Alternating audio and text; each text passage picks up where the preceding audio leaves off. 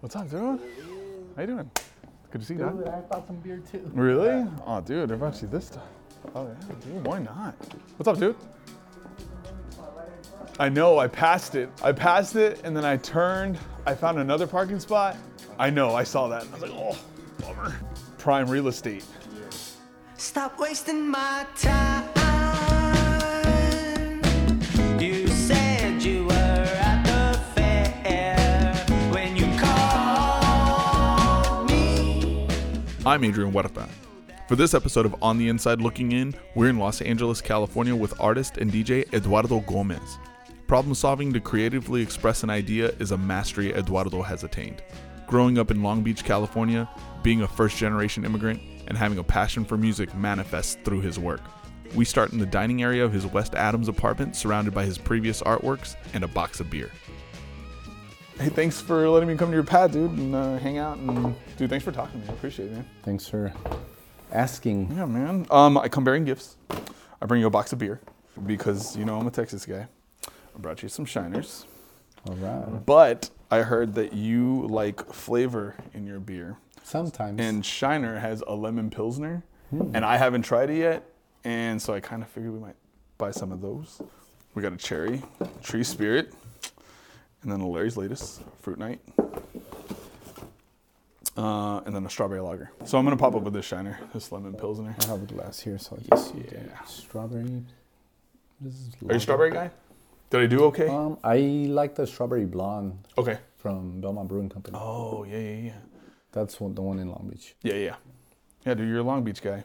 Yeah. Now, do you like it specifically because you're from Long Beach, or do No, you just like it's it good. because you got and it? I don't like flavored, like normally flavored beers. Okay, cool. So But I did no, bad. no, So I no. did terrible. Awesome. Thanks, dog. Good. Then Hey, you can have the Shiners then. There you go. No, They're but when you said flavored beer, I was like, well, that's kind of cool. Like I get to try some that I've never had. So like this sounds really good. Who knows? Lemon pilsner. You might like something. That I'm you've sure never I'll had like before. some. I'm sure I'll like It's some. beer, so Yes, whatever. it is beer. But yeah, man. So, dude, this is trippy though. I like coming to your pad because you have a lot of decoration that's yours.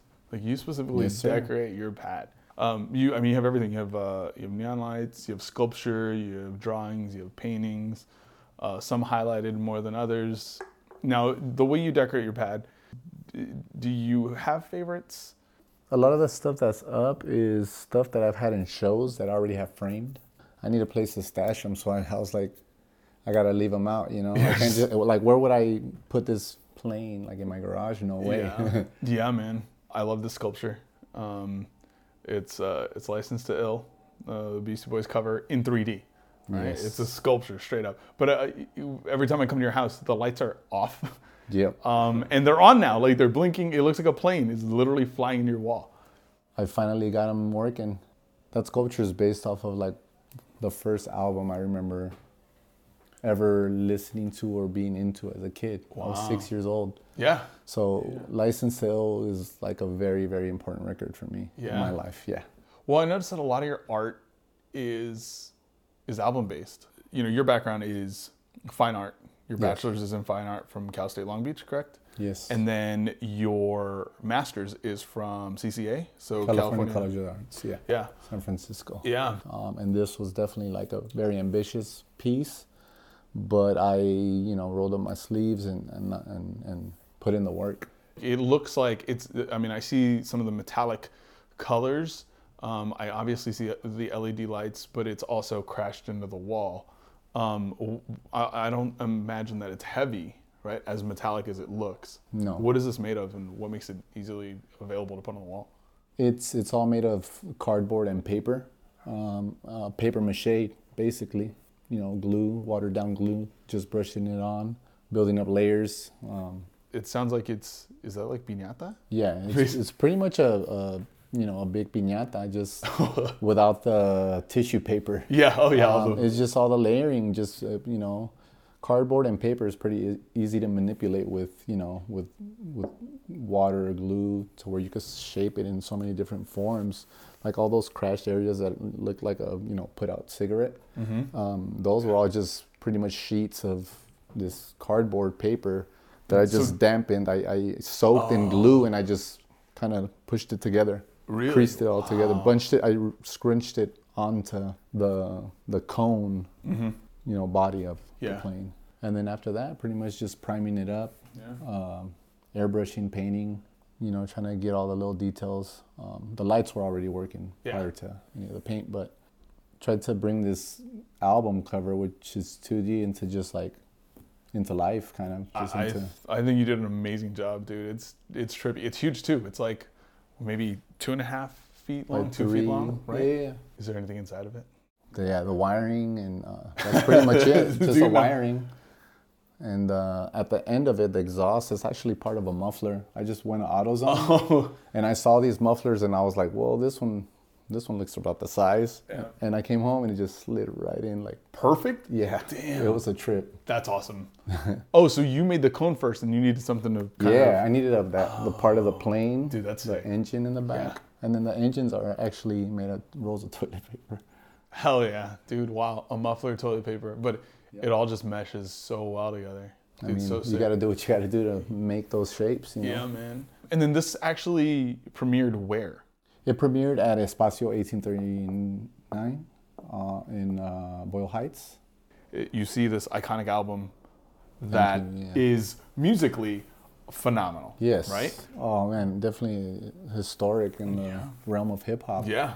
First all white group to break into hip hop and rap. I mean, you had to come with it, and you had to be good to make it and be accepted into hip hop. Yeah. If you're gonna pop out, and you're gonna be, in a predominantly, African American art form. Yes. And you want to be white, you had to pop out, and to do it in '86, like. Yes. You're that crossing. It was revolutionary. It really was. They were the first.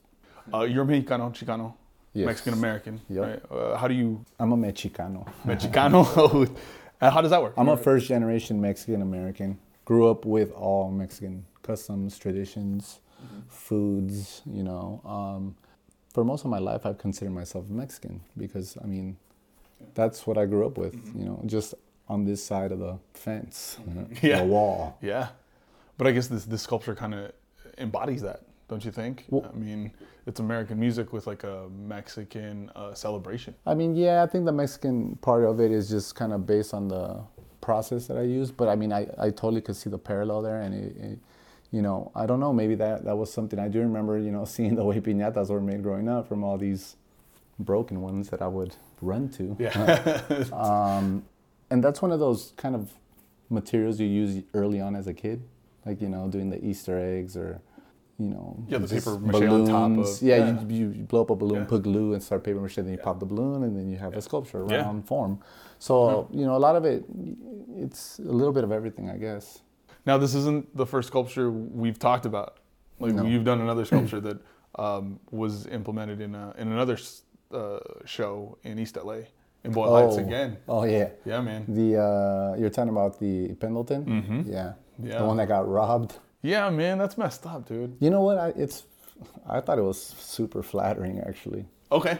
Like Same. someone wanted it that bad that they had to like literally steal it from wherever it was. I mean, for people that didn't get to see it, what is it made of? What was it? It was a flannel Pendleton, a very, I guess, cultural gang shirt, Raiders colors, and it was a shirt made out of canvas.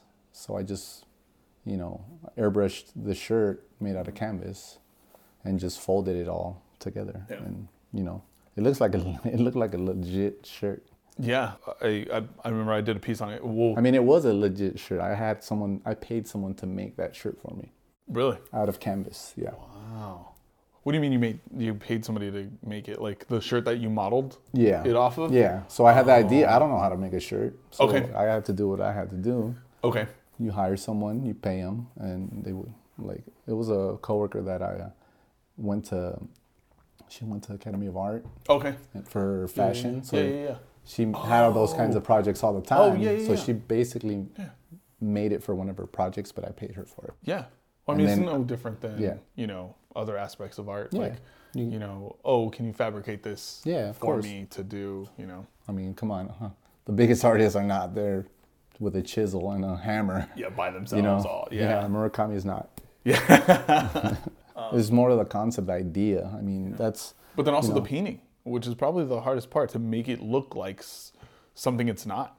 Yeah. Because I remember when I did the piece and I interviewed you, I was surprised at the idea that it was not a real shirt. Yeah, it's a sculpture. It's a painting. You could argue it's a painting because it's on canvas and it is painted. It is. So it's, you know, it's kind of a 2-in-1. Yeah. Now, again, why did you do that one, and for what show was it? And it was for the East Side Story It was like a project. fundraiser, right? Yeah. It was like to So- help raise money to get the documentary going, right? Yes. Yeah.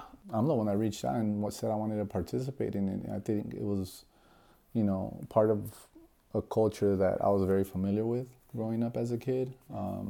So I always loved those compilations, even as a little kid growing up, and you know, always listening to oldies, and it's something that should be talked about or made relevant because it's. But that's you growing up. Like you kind of grow up with it, and then there's these new kids, right? Because those albums are old. Yes. Those albums are very old.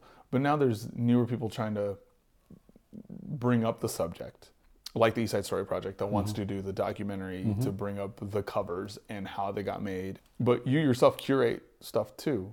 Yeah, I do. But we're not playing though. Like we're not playing. Like I get really excited when, you know, cool, this is a really cool playlist. But then you actually look at the outreach that it has with the number of plays that you have on SoundCloud. Oh yeah, Dude, it's that is crazy. insane. People listen to those. I mean, people love the music, and it's kind of like interesting to see that. Yeah, to make a documentary and like hear the backstory of all this music and the history is like really exciting. You're a music curator, like you're a DJ. Yes. You are 1/3 of Metraleta de Oro, known as DJ Fondo. Yes. You have DJ nights with the guys, with Diego and Sumo. Dinamita every third Fridays, right, in Lincoln Heights. Yes. At the office, but then you also do offset stuff by yourself as Fondo. Dude, how'd you get your name? This doesn't have to make the podcast. Fondo? Yeah. Oh, I want to know this shit. fondo. It has different meanings. Yeah. right? Okay. So when you look up Fondo, There's different meanings. Yeah. There's depth. There's money. Like fondo, like fondos. Yeah, money. yeah. And then it's also like a figure of speech, background. But that's fine. I don't mind being in the background. Okay. That's But not a bad which thing. form Fondo- form of Fondo do you use and why? There's this figure of speech that that people say, no, pues, or just like describing hasta el fondo. Like that always stood out to me as a kid. Like, no, ya está hasta el fondo. Like, I don't know, it always stood out. But I kind of like the way the name looks spelled as well. Okay. Like, Yeah. I like the letters in it. Okay. Like the F, just how it looks aesthetically, Yeah. kind of. So Yeah. that, You just straight up draw it out. I'm gonna do it. yeah, I just like the way it looks spelled out, you know, all caps. Or you could add a $sign at the end of it and it'll be,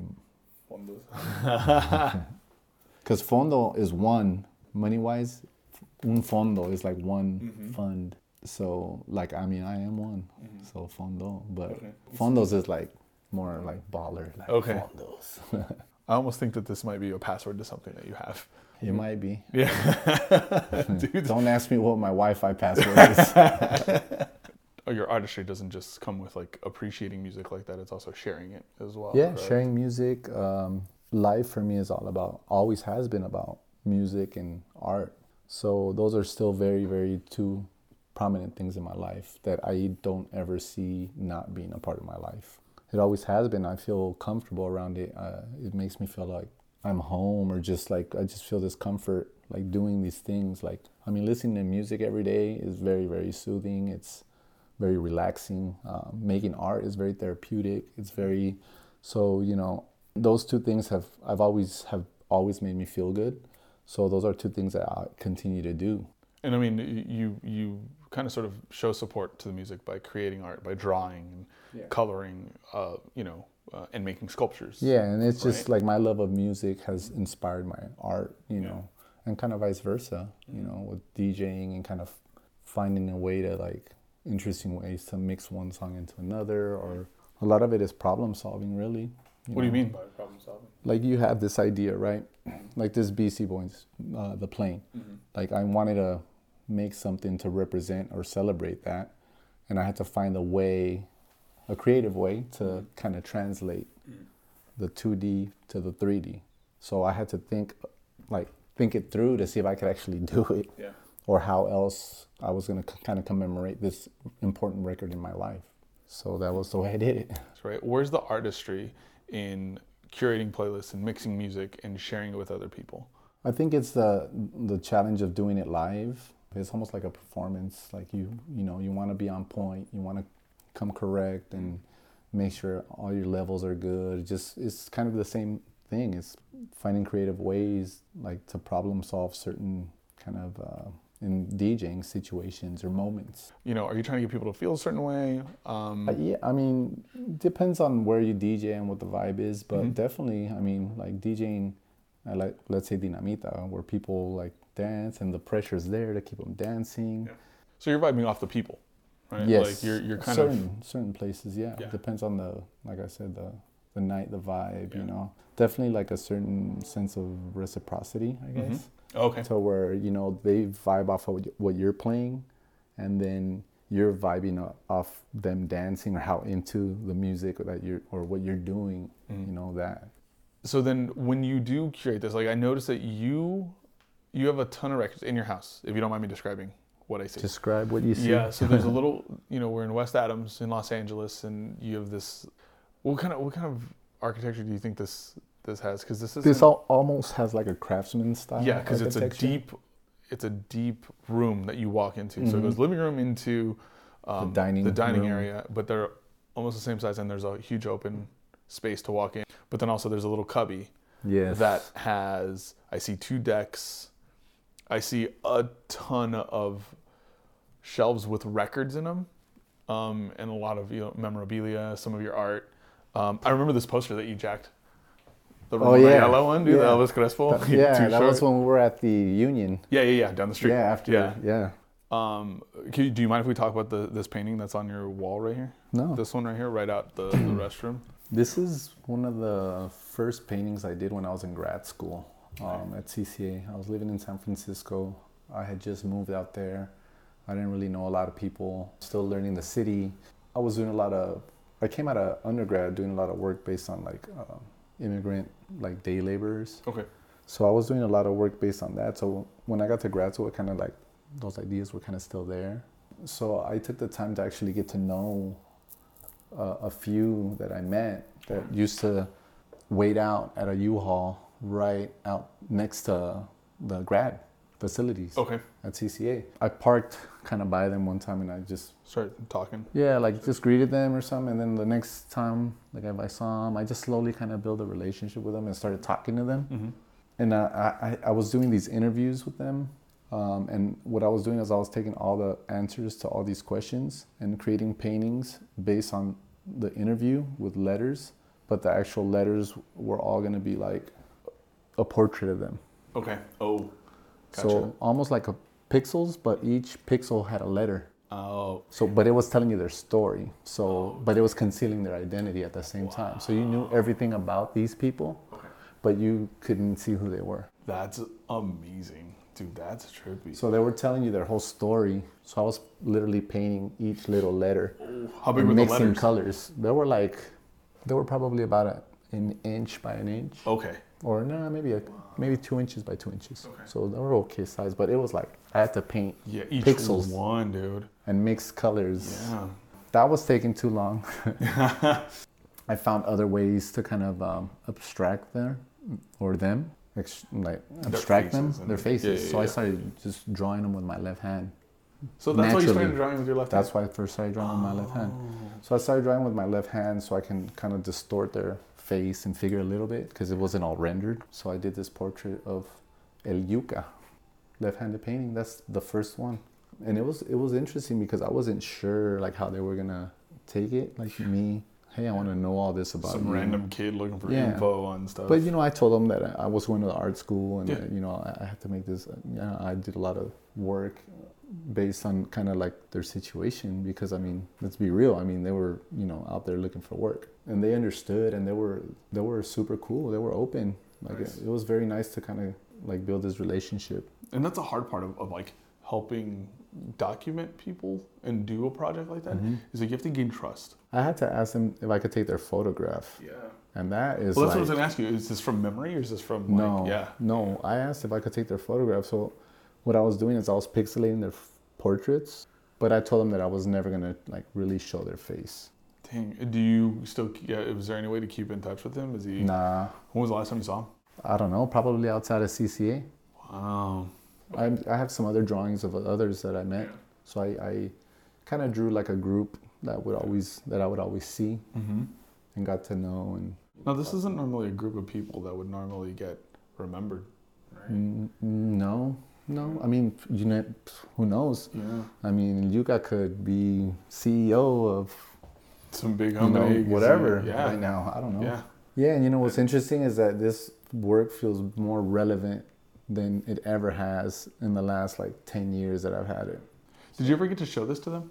Did they ever get to see this? Well, this was when I was still just getting started there, so I never really had a show based on all this. Okay. This was just kind of work that carried over from undergrad, you know. And then I started making this. I had to work on my grad show, so then I started Coco. It's oversized. Like if this was in real life, he would be like Yeah, 8.5 feet tall. That's still and distorting it, the Yeah. scale. Like Yeah, you're exactly. walking up to it, it's like when you're standing in front of it, it's like literally three Right, looking times at the your size of your eyes, right. head, but maybe like 3.5 times.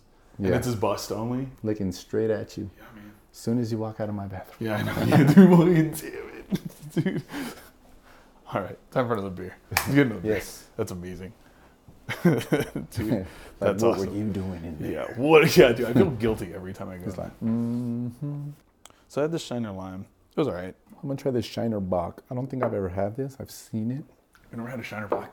I don't think so. Oh my God. I don't know. Just one of those that slid through the cracks. That's a place just outside of San Antonio. That's huge in Austin and everywhere in San Antonio. nice. So every time No, I I've see seen it- it. I know Dude, the name. I yeah. just never had it. You went to school. You went to go get your master's and stuff. Mhm. Do you think education was one of the best things that you could have invested in? It has its pros. Grad school's really about obviously taking your interest to the next level academically. Mhm. But I mean, there's a lot that comes with it. I mean, there's obviously school debt, but there's also like this network that you kind of build. It kind of teaches you the business side of art. So you're learning about, you know, websites, and Yeah. you're learning about Branding, resumes, marketing, all yeah. that, Yeah. all that. And it's good because it prepares you for the real world. I mean, once you're out of school, you're on your own. You have to hustle. You have to do. No one's there to kind of babysit you. You know. So they prepare you for the real world. I mean, you are educationally accomplished. I mean, to get your master's is such a big deal, man. I mean, it's like, I mean, now that's like the new bachelor's though, because the bachelor's, they're saying that doesn't mean anything these days. And that, I mean, that was 9 years ago, going on 9 years. I mean, that's definitely changed over the years. But I mean, I think it's important more for also, I think, for your work, just to kind of see how seriously you want to take it and push your ideas and kind of experiment more. Yeah. It's like 2 years to kind of just do whatever you want, where undergrad is more, you know, you have projects due. So that wouldn't you say that kind of makes you do things that you wouldn't normally do? Like if you take a certain class that you don't have any skills, or and like it makes you do that. Like say you didn't do photography, you take a course, it makes you get into that realm and put that out. Right? Oh man, I mean that's why I've done sculpture, I've done painting, drawing, printmaking, So when you were ceramics, photography. I've taken all that. all of that. Yeah. So then, when you were in Long Beach, and you did fine art, is there anything that you didn't get to do there that you did in your master's that made you kind of? No, it kind of, I did everything before grad school, and then in grad school, I just got to utilize all my different skills that I learned. Okay. You know? Undergrad was, okay, I'm focusing on drawing and painting, but all my electives I'm taking are going to be everything. Yeah. So I'm taking, like I said, ceramics, printmaking. And printmaking, I take almost everything. I'm almost pretty much minored in it. Really? I took silk screening, etching, Cool. lithography. Did I say woodcuts? Or No. lino cuts, etching. All these different kind of mediums to just kind of do different kind of prints. Yeah. So you do a lot of, you had the ability of Yeah. mixing them together now, right? So then let that take us to what's in there. Let's go talk about that. Those are some drawings. On your Eames chair. That's not an Eames. That's a Eames replica. I can't afford a real Eames. Okay, fair enough. So what's all this, dude? Like, it's just a bunch of, it looks like a bunch of papers wrapped up, right? Posters and things like that. Just different drawings, posters that I've done. This is the Dinamita one. That's like on the gold poster board. Straight That's up. a left-handed. This is all left-handed? Yeah, these are all left-handed. So why do you carry on the left-handed thing? Like, you're not trying to hide an identity now? No, I just think it's more kind of liberating. Where if I draw with my right hand, I know my right hand so well that I'll start rendering, like in school. Yeah. And I don't want to do that. Got it. It's not fun. It's a lot of work. Like it's just too much. I'm not trying to copy something that much. This way, I'm kind of still abstracting naturally. Yeah. And I'm also like kind of incorporating the right side of my brain, which is the creative side. Nurturing. Yeah. Okay. So it's just kind of, it makes me draw and like just whatever comes out, kind of just no boundaries. Yeah. Like whatever goes. Yeah. It's the complete opposite of what you learn in school. And, you know, school, it's fun, but it's like you don't want to be in school your whole life. No. So you have to find different ways to, you know, kind of work or make something look a little more interesting or have more feeling or crudeness. This silk screen. I saw you making these on Instagram. This is your boy, Salvador? Yep, Salvador y el unicornio. I've had the pleasure of meeting him, and that looks exactly like him. That's him. Dude, that's sick. You designed this and everything? Yeah, well, I mean, I told him to send me some photos to Okay. kind of reference or kind of get an idea because we know we wanted to use his face. So I kind of went through them and I picked one I liked and that I felt I could kind of work Yeah. something into. Yeah. So I blew that up and then I started just drawing onto the side of his head where it's all black, just with like a whiteout pen. Mm-hmm. So just started kind of sketching Oh. letters. And then eventually I made one that I liked and just burned a couple screens and, you know, threw it in Photoshop and kind of arranged it. Added some other little details and then Yeah. just burned the screen and printed them. So then what material is this? This is paper. And a silk screen? How many layers is that? It's 2. So just black and then just the flesh Oh, tone. his skin. Got it. Yeah, this one came out really cool because Dude, on the brown? That's tight. This was on the back of the sketch pad. Oh, yeah. So we just you gotta, when you're printmaking or screen printing, you have to do a lot of different runs until you get it going where you want it, and then that's when you print the actual paper. Okay. So this was one of the ones either that was left over, one of the early ones. That's a good accident, huh? This is a Dude, that color profile, everything. Yeah. That all makes it so well. Me and Diego kept one of these. Oh, Tony Gwynn. So this was based on a series of what I call them Eastsiders from Long Beach. Oh, yeah, So dude. Tony Gwynn actually went to Long Beach Poly, which is my home high school. Okay. I didn't go there because my parents didn't want me going there at the Okay. time because it was really, really bad school. Okay. So they shipped me off to school at Lakewood. This is, you know, someone that pretty much was from Long Beach. Yeah, that made it. And boy, did he make it, dude. What a batter. Oh, he's Dude, one of the greatest. killer. One of the greatest. Dude, all that detail from tops to even like the copyright of their logo. Yeah, so all that's tiny. that's a left-handed one. Left-handed pencil with watercolor? That's so sick. Think so. Oh, this is Billie Jean King. Oh, dude. I didn't even know she went to Long Beach Poly until I researched it.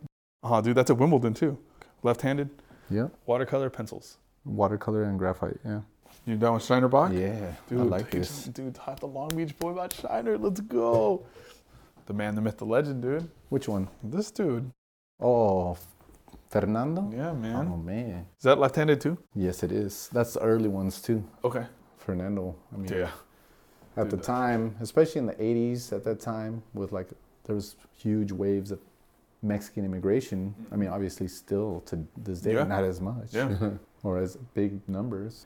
But at the time, it was like, you know, someone that like my dad looked to and became a fan like of the Dodgers. So Yeah. I grew up liking the Dodgers because of that. Yeah.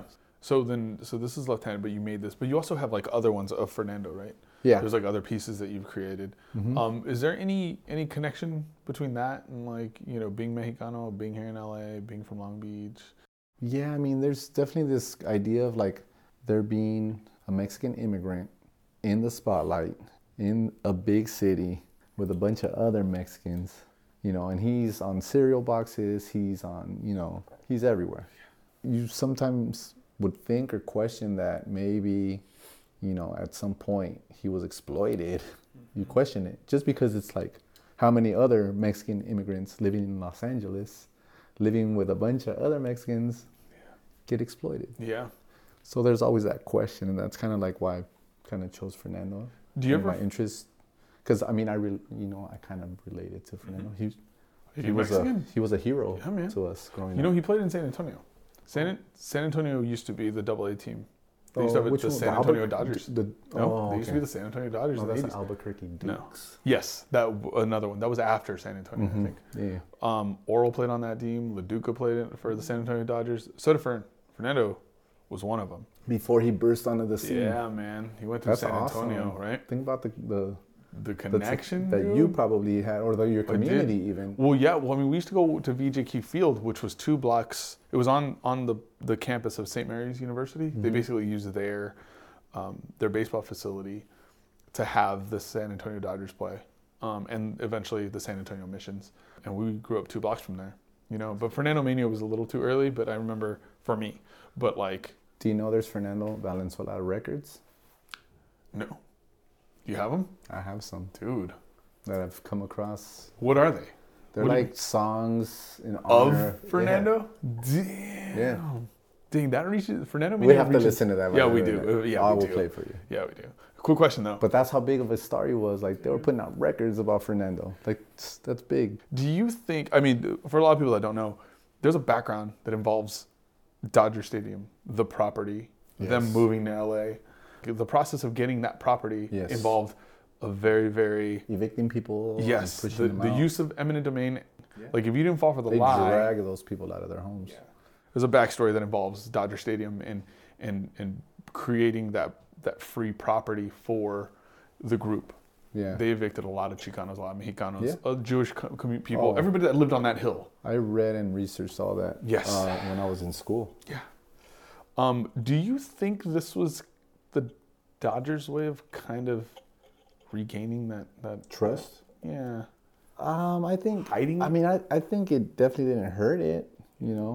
Like having it benefited the Dodgers having a player like Fernando on the team for sure. I mean, there's a lot of people that Aside from winning games, from Yeah, being as good yeah, as he but, was. Hey, for people that are baseball fans, like they'll forgive real quick. Yeah, exactly. Like people are that die hard, Dodger fans, especially out here that are Latinos. Mm-hmm. So I mean, man, that's That's a tough one. he won the people over. The Dodgers just benefited from it Yes. financially. Yeah, I think his connection with the people was very genuine. The dude resonated with a ton of people here because there's a lot of people that were like that. They came from Mexico trying to find places, trying to find their spots, grind it out and make it. Some people make it. This dude made it and owned it. See, here's the thing about sports. It's like you have all these anti-immigrant people, but who love their Red Sox, but who love their Cowboys or whatever team they root for. And those dudes are immigrants too, the people on the team. Well, you look at the cultures that are embedded with them. Like you think Boston Red Sox, you think, a lot of Irish? Like a lot of... Community, Yeah, yeah. there's like a lot of that stuff there. You think down here. It's closer to the European side of the country, Yes. I guess, geographically. I mean, it is, but sports kind of transcends that because people don't care if their team's winning games based on these immigrant players. Oh, they're all about them. Yeah. But as soon as, it's someone that they're singling out on the news or, this whole wall thing and everything that's going on right now, as soon as they're not on the team anymore, they forget real quick. People forget. That's a problem. That's a problem with America because America is like, yes, this is great melting pot, right? All these races coming together and being here. And it's, this great country. But it also, people slowly, I think, lose their culture and their identity after so many generations being here. And that's a problem with racism is that people forget that they were once immigrants too. Yeah, man. Generations deep. You're talking about how many generations I mean, migration And people to forget. to this land started, the 1400s, 1500s. There were people here before. They get moved out. People go through. I even did my homework on on the Alamo just because I like that idea of Texas was its own little solito property. Yeah. It wasn't a state yet. but it also kind of sort of started pulling away from being Mexican.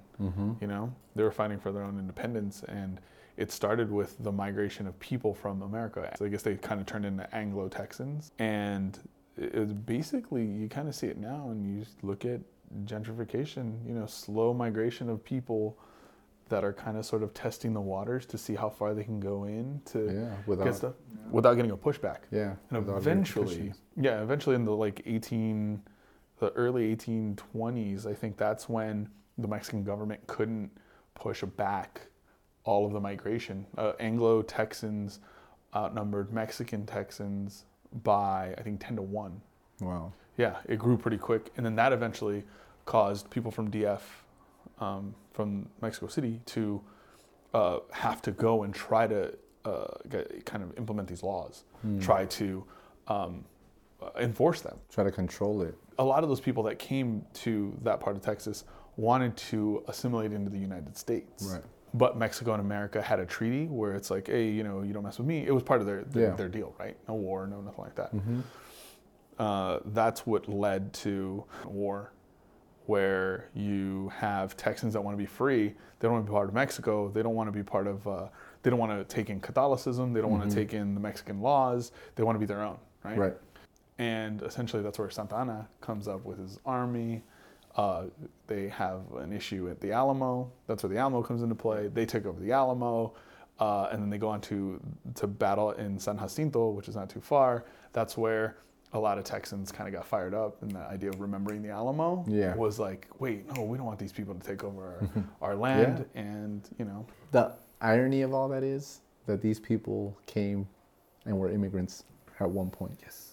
Exactly. So it's just ignorance, really.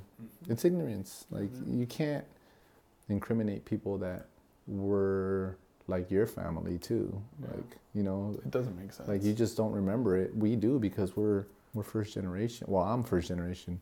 So like, I see that struggle. Yeah. Like, I lived through that struggle. You know, my parents were Mexican immigrants. On the grind, trying to make it here. And it's hard to make it here.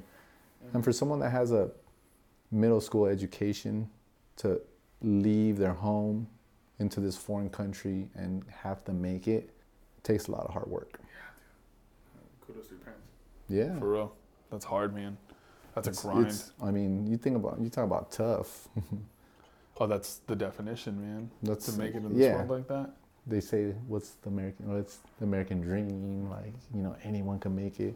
Yeah, but I mean, it's not saying it's still not hard, you know. It's still, everything goes up, and a lot of people's salaries don't really go up. No, man. No. And if they do, very little. Yes. So kind of get stuck, almost greenwashed in a sense. Man, so I like to. It's a struggle. Like, look, me, I was born here. I went to school. Yeah. I was fortunate enough to go to school, to go to grad school, and it's still hard for me. I mean, it's still hard to find a job, even with any degree. But just I still have to make it too. You know, it's still hard. But just because you have the degree doesn't mean you have to like get in it like that. Right? No, like, there's different ways to get in it. There's all this debt, you know, too. I mean, there's a lot of people that there aren't any jobs for, you know. And you don't have to go to school to get debt. No. No, man. School definitely, I mean, it's helped. It's helped me, I think. Where do you want to go with it now? Like, is this where you thought you would go with your degree, or? I mean, my degree is always going to be there. Yeah. Like, as far as my education, my abilities, what I learned is never going to go away. Yeah. I mean, for me right now, I think definitely DJing, and it's funny because I started DJing or collecting records and going on 11 years ago. Damn. When I moved to San Francisco, because I didn't know anyone. Yeah. So I bought turntables, and I was like, well, fuck. Damn. I'm going to buy music anyway, so I might as well just own the physical copy. I just started collecting music. I like the idea of having a library of just wall to wall, just like, instead of books, it's the same thing. It's just music, you know. It's no different than books. It's got history. It's got knowledge. It's got everything. It's got words. I've never equated that. That's amazing. Now that I kind of like have leaned more toward that, I have these opportunities to play music at places and get paid. And that's a plus for me.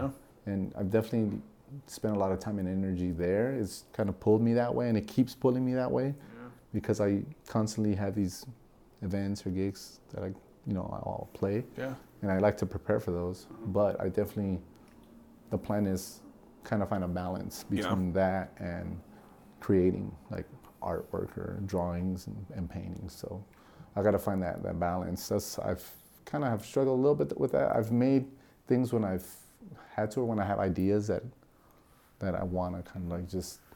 But it almost seems like you're indulging in being a DJ, in collecting vinyl, in sharing it, because that's what you love right now. Yeah, I mean it's kind of what this thing that you kind of just fall into and you just dig in. Yeah, man. Deeper into, like you're still learning. It takes years to be like, and it's challenging and it's fun and it's it's expressive in a way, but definitely drawing has always been there for me. So anytime I go to it, like it's something that I know, like it's never gone away. Yeah. It's something that was with me since I was a little kid. Yeah, like man. I always drew. Yeah. Like that was my thing my whole life. I was told that I was a good drawer, so I just kept doing it. Cool. You're nurtured. You're kind of nurtured. Yeah, I was always told like, oh yeah, you should keep drawing, draw. And I did my whole life. And when you're young and you're doing it and people tell you, oh, like, you should keep doing it. Yeah. You're really good. You just keep going with it, You are into things that were there before you even existed. Right. But then you also have people that created that or curated that or, were there when it happened that are critical of a younger generation even messing with it. Yeah, I think I'm kind of like in between. Okay. Like that. How do you respect the tradition but progress it? That's the art. That's the hard part. That's the finding the creative ways to kind of make that work or happen. Like you have to find, any idea has to be resolved or executed, and finding the way to kind of get from point A to point B, like that in between, that's where the art, the creative mind, the problem solving comes into play. So making a drawing, making a sculpture, mixing two records, like it's that kind of gray area where the magic or the ideas happen, That's the thing about art. It's like trying to take, like you said, like traditional and making it modern. Like that's the challenge. Yeah. And that, I don't know. I don't know the answer to that really. Is just kind of like. Or maybe you don't know the verbiage, but maybe you know the creative aspect. Yeah. Like I would have to have an idea or something that I'm interested in, and knowing that I was going to kind of transform that idea into something either physical or in other different formats. Yeah. It all depends. Do you find that to be a responsibility? No, because it's not a responsibility, because a lot of those things. Well, because you can piss off the original, the people that were there making that, but then you can also. You want to do it in a way where it's obviously not stepping on anyone's toes, or it could be anything really. You record a mix, you upload it on the SoundCloud. Are there copyright infringements there? I own the actual physical music. I paid for it, and I'm kind of utilizing it almost like a performance, Because otherwise that song would be just that song. Right. Right. It's not with a group or a collection of others. It's more it's a bigger picture, I think, than just being one single 3-minute kind of thing. You can't have pink without red and white. You Awesome. know what I mean? Yeah. You need more. And that's the thing about art. It's you make something and people see it and they have their own interpretation. And that's the other aspect of art that's kind of magic, because you don't know. They could think of something that you never thought of. All right, last question, but you have to answer this in one word. Do you know where Coco Rodriguez is? I don't know. Last I heard, he was in Mexico, back home, but I don't know. He could be dead. I don't know. So the answer's no. I know. Thanks, man. I appreciate the time, Doc. I don't know this. I hope he comes back.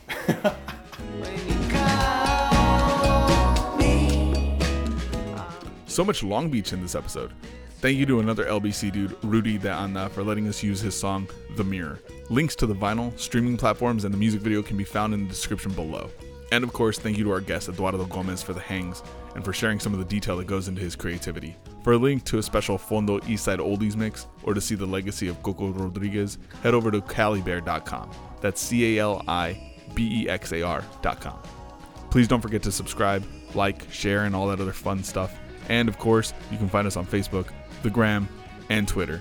Just search Calibear on all those social media platforms. I'm Adrian Huerta, and you've been listening to On the Inside Looking In.